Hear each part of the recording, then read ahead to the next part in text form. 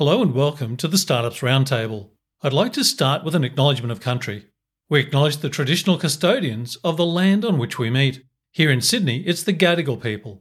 We pay respect to elders past, present and emerging, and extend our respect to all Aboriginal and Torres Strait Islander people listening today.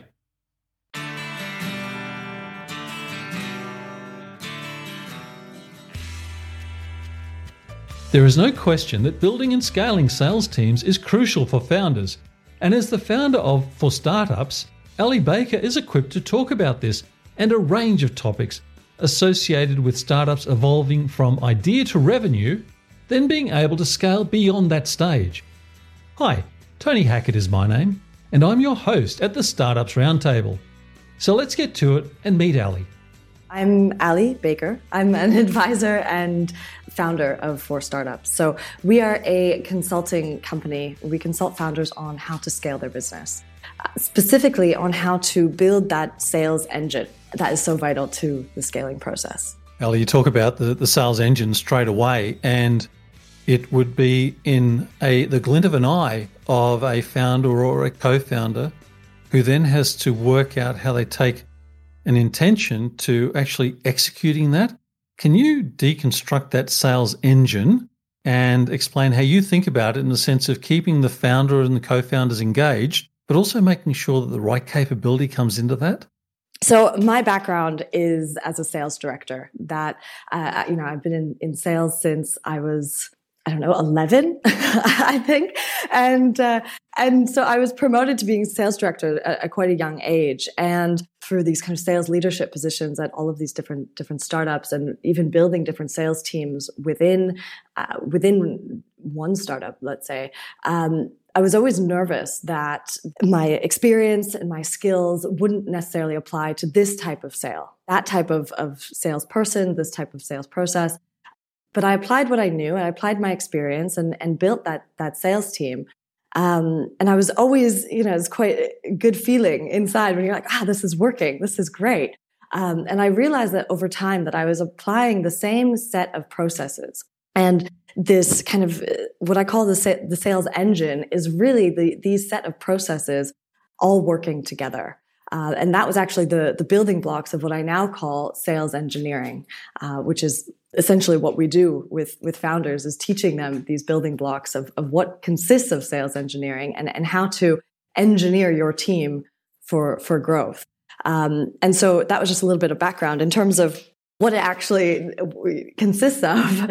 It's quite interesting because it doesn't just consist of sales skills. You don't necessarily have to be the best salesperson.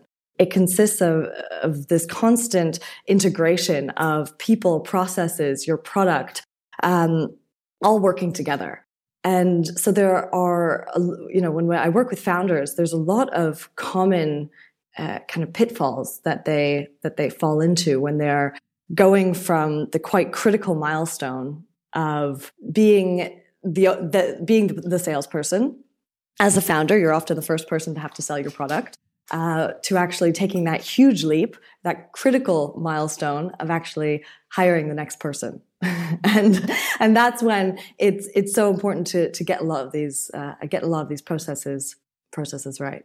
How do you think that trust step is made? And especially thinking about as we're living right now, we're on a call different parts of the world, and people having to, I think, now start to get used to more and more remote access, even when we start to get back to what was close to normal. But people are going to need to take your advice and to make those changes, but not being able to sit face to face and to read the body language the same. How's that going to work in a Zoom world? Yeah, I think that's the golden question that everyone's been asking these days. And I think that startups are at least positioned in the best position, in the best scenario to be able to make that work the best.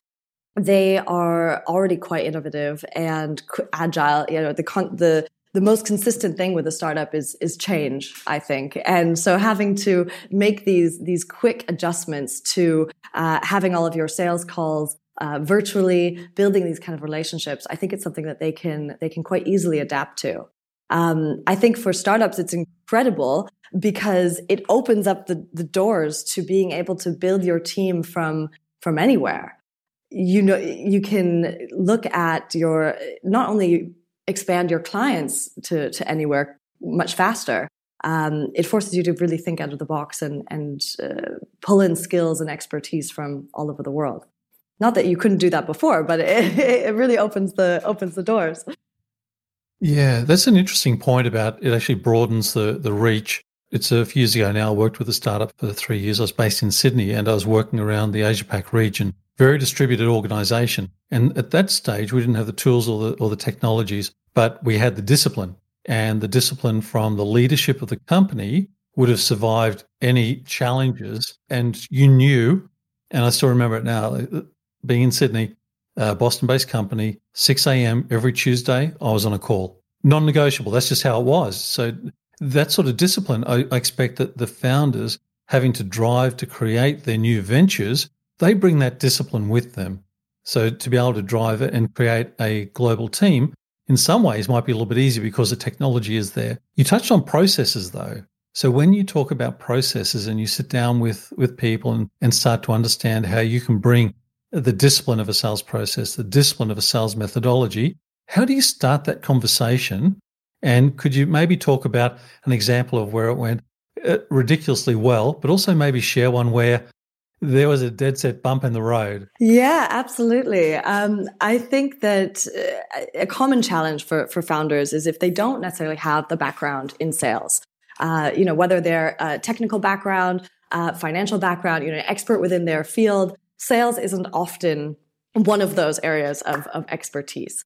So I think one of the challenges from the very beginning is just, you don't know what you don't know. And so diving into the world of sales, which is, this emotional roller coaster in general, is the first step for sure. And then understanding what those processes are. So for instance, one of the most common challenges that founders really go through. And I've seen it. I did an analysis of common challenges of all my clients. And this was, I think, 90% there. So it happens all the time, is making the first hire. And it's not necessarily a process, but what you need to know is what your sales type is before making that hire. So an example of that is, even just knowing all the different types of salespeople there are. There are those that thrive in short lead time, long lead time, account management, transactional sales, high value sales. There are a million different types. And once you open that can of worms and say, which type do you want? They're like, oh God, I have no idea.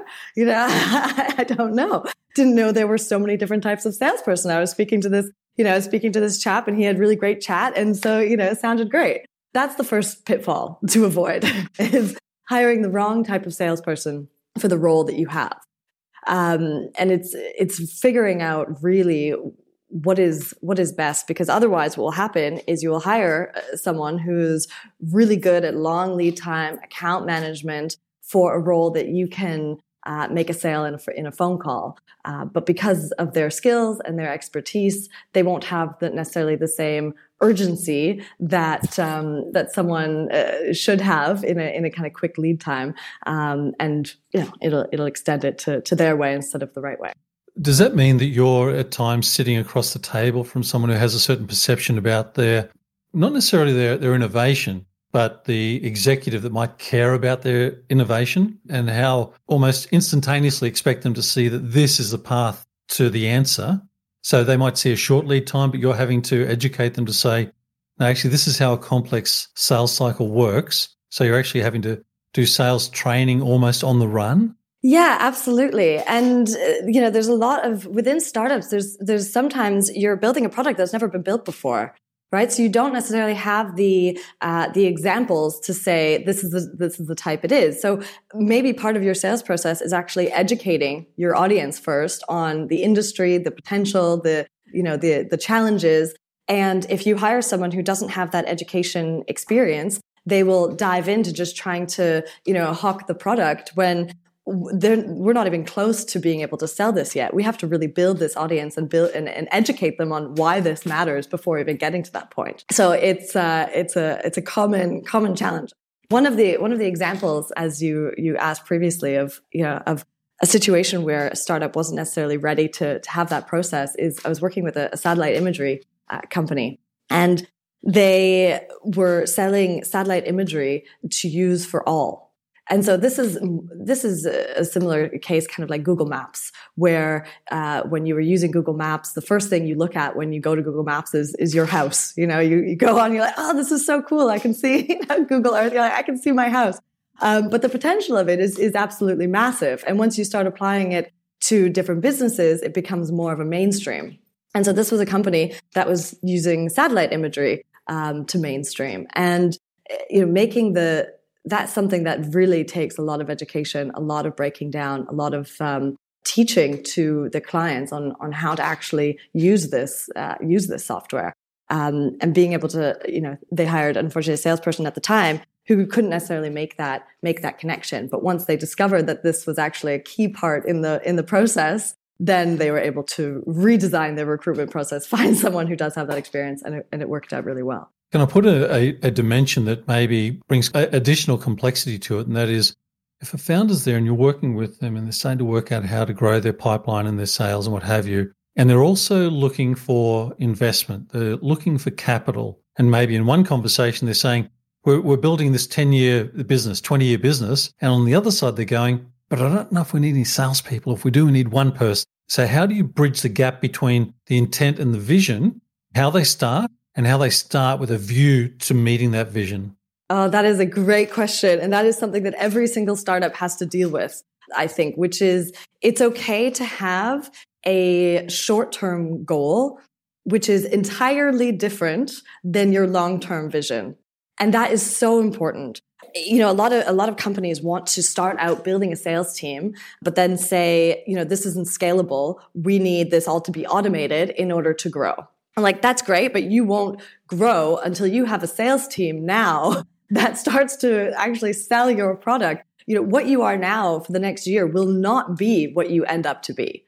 And I think just understanding that that's okay, and being able to do short-term initiatives to achieve that bigger long-term goal is incredible. And you might, it might unlock so many different opportunities of where your kind of your business / your empire can go if you're building different revenue streams. I have always been a fan of making sure you have multiple different revenue streams within a business.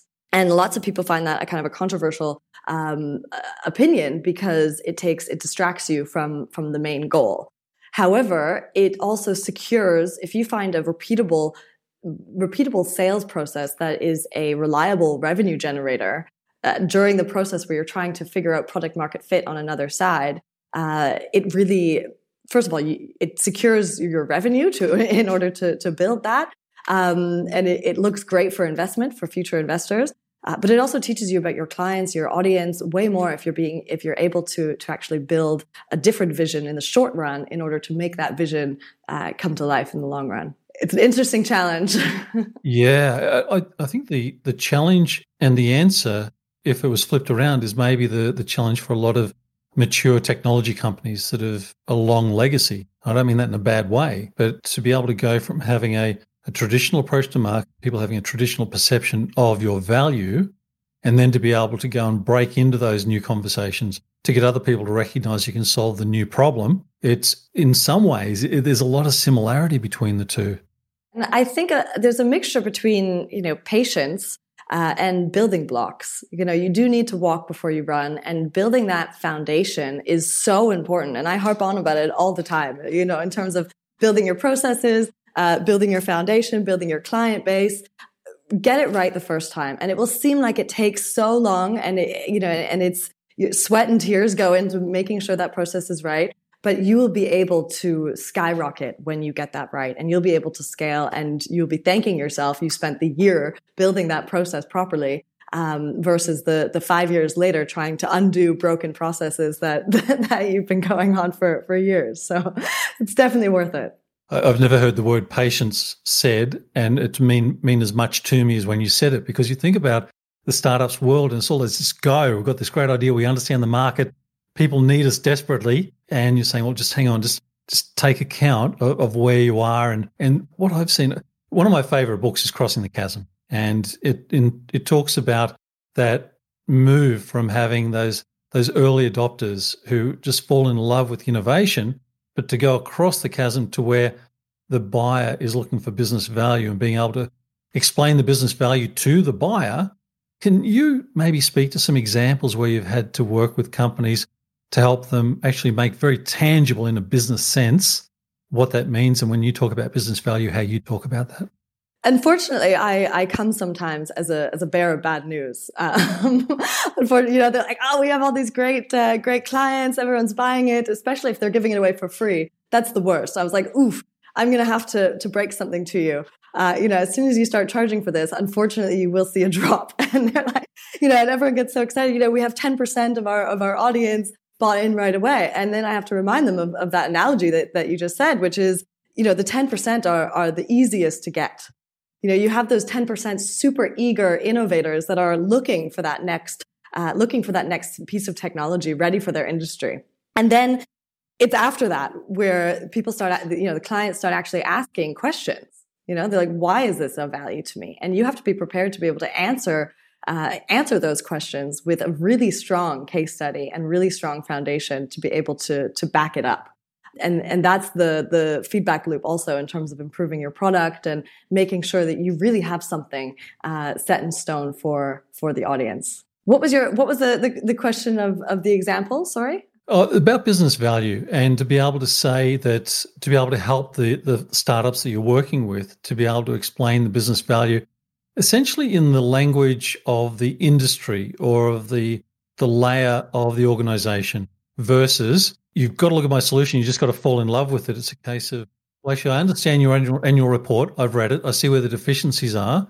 I know how to help you correct an imbalance in your financial results, and to be able to have that conversation in the language of the executive and the customer. I follow the same process. This is one of them that I apply to every single company, because as you can imagine, I work with every industry, and I can't be an expert on every industry. So I have this kind of workshop that I do with them, which is called the Which Means workshop. And so you identify who your target audience is, right? So you could have maybe 3 different groups that you're going after. So you pick the first one, and then you map out all of the features that your product has. Then you map out which benefit that means to the feature. And then you add a third column, which is the which means for this audience. And for every benefit and feature, you have to write down, you have to think about what this actually means for this specific person. And so I think of, sales and marketing working closely together, where marketing is the first benefit, and then sales is the which means to that person, linking the two together. And this is the part that unfortunately gets missed 90% of the time, because they're like, oh, this is its great benefit, this is its feature, buy it. Or even, if they do it properly and start with the benefit first and then, say the feature, it's still not completely custom tailored to that value of that person. And I think for a founder trying to really scale their product, build the sales engine from the beginning, if they don't have much sales experience, this is one of those easy kind of tangible things that they can sit down and say, okay, let me map out what this means to this specific person. I like that. And I'll refer to the simplicity of it as a compliment, because what you just described is something that I could imagine that if it was the first time I'd seen or been in such a conversation, I know how to participate in it. And then I know what to do after that as well. So that would almost become a dashboard for you, I could imagine, with your customers, with your clients. A lot of what I do isn't rocket science. But when you're highlighting even a sale, it's just the explanation of benefits of a product.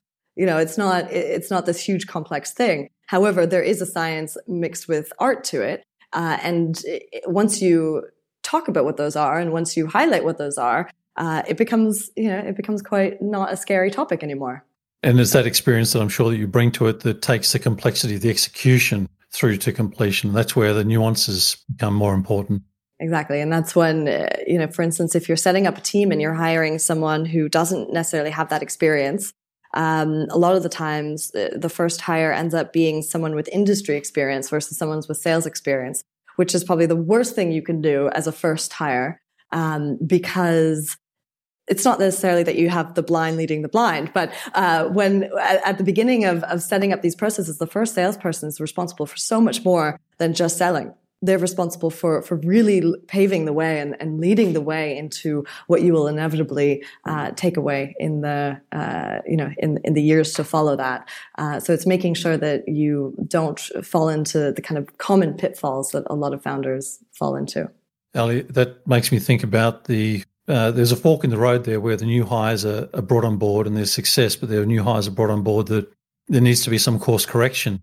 How do you work with the founders? Because that becomes a very difficult thing to do in any time, in any life. But if you're there, start a new startup, first person on, you're only seeing good things and gold in the hills, you become coach and mentor as much as advisor?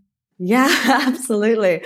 I call what I do also very hands-on consulting. It's a lot of founders don't have the time to learn how to be a sales manager, how to be a salesperson, how to be a sales director, all of these different skill sets. And as much as I would love them to be experts in the field very quickly, they just don't. It's just not realistic. So a lot of what I do is coaching, but it's also just doing, where it says, okay, you need this CRM system, or you need these kind of sales enablement tools for your team. This is a non-negotiable if you want your team to be successful.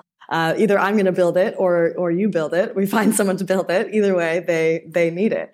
But when you hire that first salesperson and they're doing great, and then all of a sudden something happens where you have to have those tough conversations. I always say it's the prepping at the beginning that makes it so much easier. If you're tracking all of that data, if you have those KPIs of what good looks like for that team, then having those conversations is so much easier, because you can show them data and you can show them information on where they were before and how they're slipping, versus a lot of companies aren't necessarily tracking what they need to, and then all of a sudden sales drop and they have no idea why, and they also don't know why sales were being made in the first place, which is tough. That's an interesting observation, actually. Yeah, that's very interesting. Do you have a comment or some commentary around social channels and how you advise or how you counsel the best way to leverage social media?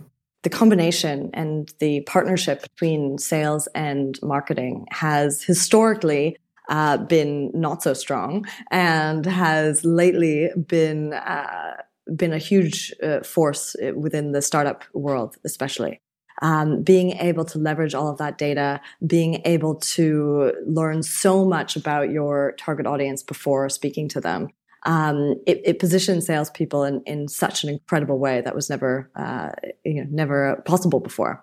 And when I started out in sales, and I'm not that old, but we didn't really even use LinkedIn. We had a list of people and a phone, and we just called them, and then found out everything through questioning and building rapport and trying to read trade in magazines to understand the industry. And now it's so much easier. I think the challenge is that it could maybe make people a little bit lazy, where you're so used to being able to kind of skim their LinkedIn profile. You don't really take the time to read what that means and to use it. There's so much information out there now. Not a lot of salespeople are being able to apply it directly to their pitch and kind of tailor it accordingly.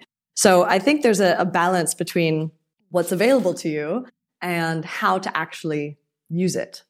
An example would be, I went on a rant the other day because I was getting so many LinkedIn messages, connections, and they were all quite relevant. And I was like, this is interesting. I have a little bit of time. Maybe I'll actually get back to them and understand what they have. And it went days and days, sometimes weeks, and no one got back to me. And it's obviously these bots that are being sent out for lead generation, and that's totally fine. It was relevant, and I'm happy with. I'm the best person to sell to. I'm the easiest. And then no one got back to me. And I think that there are so many gaps like that, where you invest so much in this marketing side, but you drop the ball on the follow up, on the tough part, where you actually have to give them a call and follow up with them. So I think it's just being conscious of the whole process versus just one part of it. Yeah, you've just hit on an element that is so interesting to me, and Anybody that's spoken to me for any short period of time and it's about to happen to you will hear me talk about Seth Godin. And as a marketer, and I connect with his messages, or his messages connect with me, and he talks about the smallest viable audience. And the way I interpret that and take it on board is that if you truly know your value, you'll be able to identify the person rather than just standing in the middle of Main Street and just yelling and hoping that somebody hears. So I'm with you. Like, if the bots come, that's fine. That's how the universe spins. But the other part of that is, if we know what our value is, we should be approaching the person being able to explain the business value that we can actually bring to the table.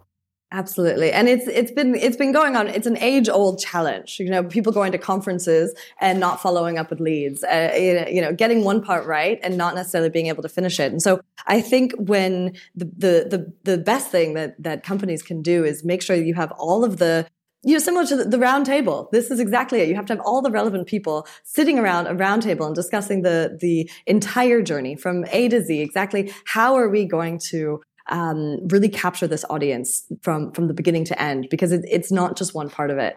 And that's going back to kind of sales engineering. You have to have the whole piece. You can't just choose bits and pieces that you want and expect it to work. I have a lot of clients who say okay, sales targets. Yeah, that's on the list. We need to have that. Okay, super ambitious targets, but I'm not going to give the team any incentive to hit that target. You're like, you can't really have one without the other if you want to expect those. And so it's just like saying, I want to invest a lot in marketing, but not invest a lot in sales. You're like, oh, okay, well, that might not work out for you. I do, and I must say that the areas that you've been able to share and been very generous with your thoughts on, it almost feels like you've summarized better than I could have summarized for us. The place that you've taken it through, from how to think about starting with a founder who might be too sure how to start, how to help them focus, how to think through the industry, all the way through to being able to bring a balance, almost a balanced scorecard in some ways, to their execution in the field. That's been a wonderful walk that you've taken us through in this conversation. And I want to just thank you so much for being that generous. And I hope that we can pick up on another time and have a further discussion along this line. Yeah, absolutely. Thank you. I've enjoyed it. It was terrific to speak with Ali, and I gained fresh insights from her approach to helping founders scale. Feel free to get in touch. Maybe you would like to provide feedback or even suggest a future guest. But that's it for today. Thank you and bye for now.